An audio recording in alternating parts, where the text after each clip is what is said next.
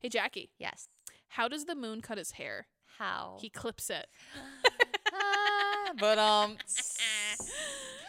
hey, beautiful. listener, are you confused as to why there's a little mini episode coming at you from Raging Romantics? Oh my God, please, Jackie, inform us. Why is this here? Because we're doing mini episodes now. We're bringing you more content.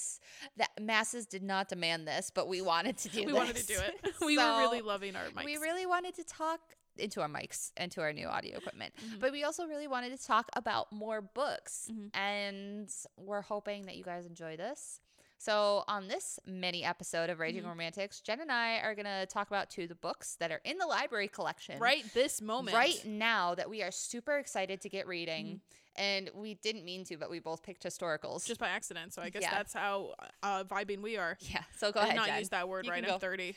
Go ahead, Jen. So the one I am really excited to read next is The Wisteria Society of Lady Scoundrels. That one sounds so good. It is the first one in a series called Dangerous Damsels by India Holton. Sorry if I said your last name wrong, but I'm pretty sure it's right, whatever. But it involves lady thieves.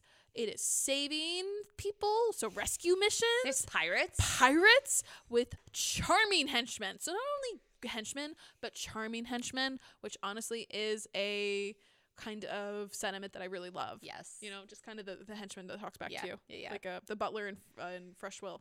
Oh my God. Fresh Prince! Cut that out. Please cut that out. I know I'm not Fresh cutting Prince. that out. Ah!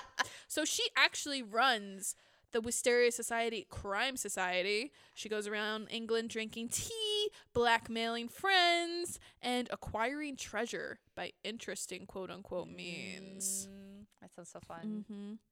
And, of course, the hero in her story, and Cecilia, by the way, that is her name. I forgot Cecilia. I'm so excited by the concept of thieves and pirates that I forgot to say that this woman's name is Cecilia, guys. She is paired up with Ned Lightbourne. He's a sometimes assassin who's already smitten with her, which obviously you should be. Like a lady thief. Yeah, please marry me. It's like Unfortunately, he is under orders to kill her. Oh. So obviously the best mute cute of all time. I love it.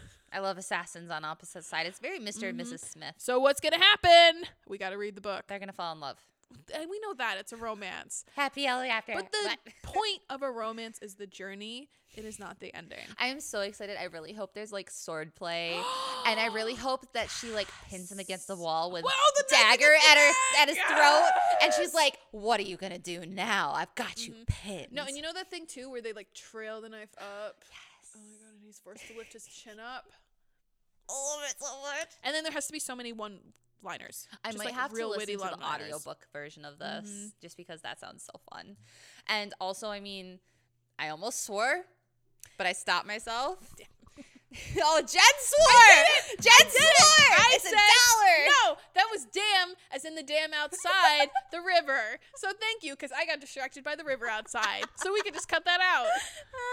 So there, you don't get $1 If you out of think me. Jen owes me $1, let us know. Not. I don't know anything anybody. We're off to a great start.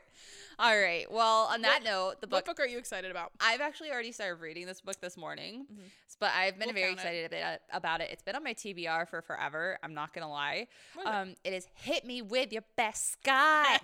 It is That's funny. book 3 in the Wild Wicked Highlanders series by Suzanne Enoch. Oh, her. Enoch. Yeah, you've given her to Enoch. me a couple of times. I don't know if I picked her I up. don't know why, but I love this series. It's very like fresh did I and fun. And book 2 was really great because it had a romantic villain, like the best villain I've read in a romance book in a long time. Oh, wait. When you said romantic villain, I thought it was an anti-hero. Yeah, no, kinda. no, I'm sorry. There was like he's an actual villain. He's legitimately a bad guy. Yeah. But Sad. like it was one of the best villains I've read in a romance So book in a sad. very long time. And the hero did a great job because he was the hero in book 2 was like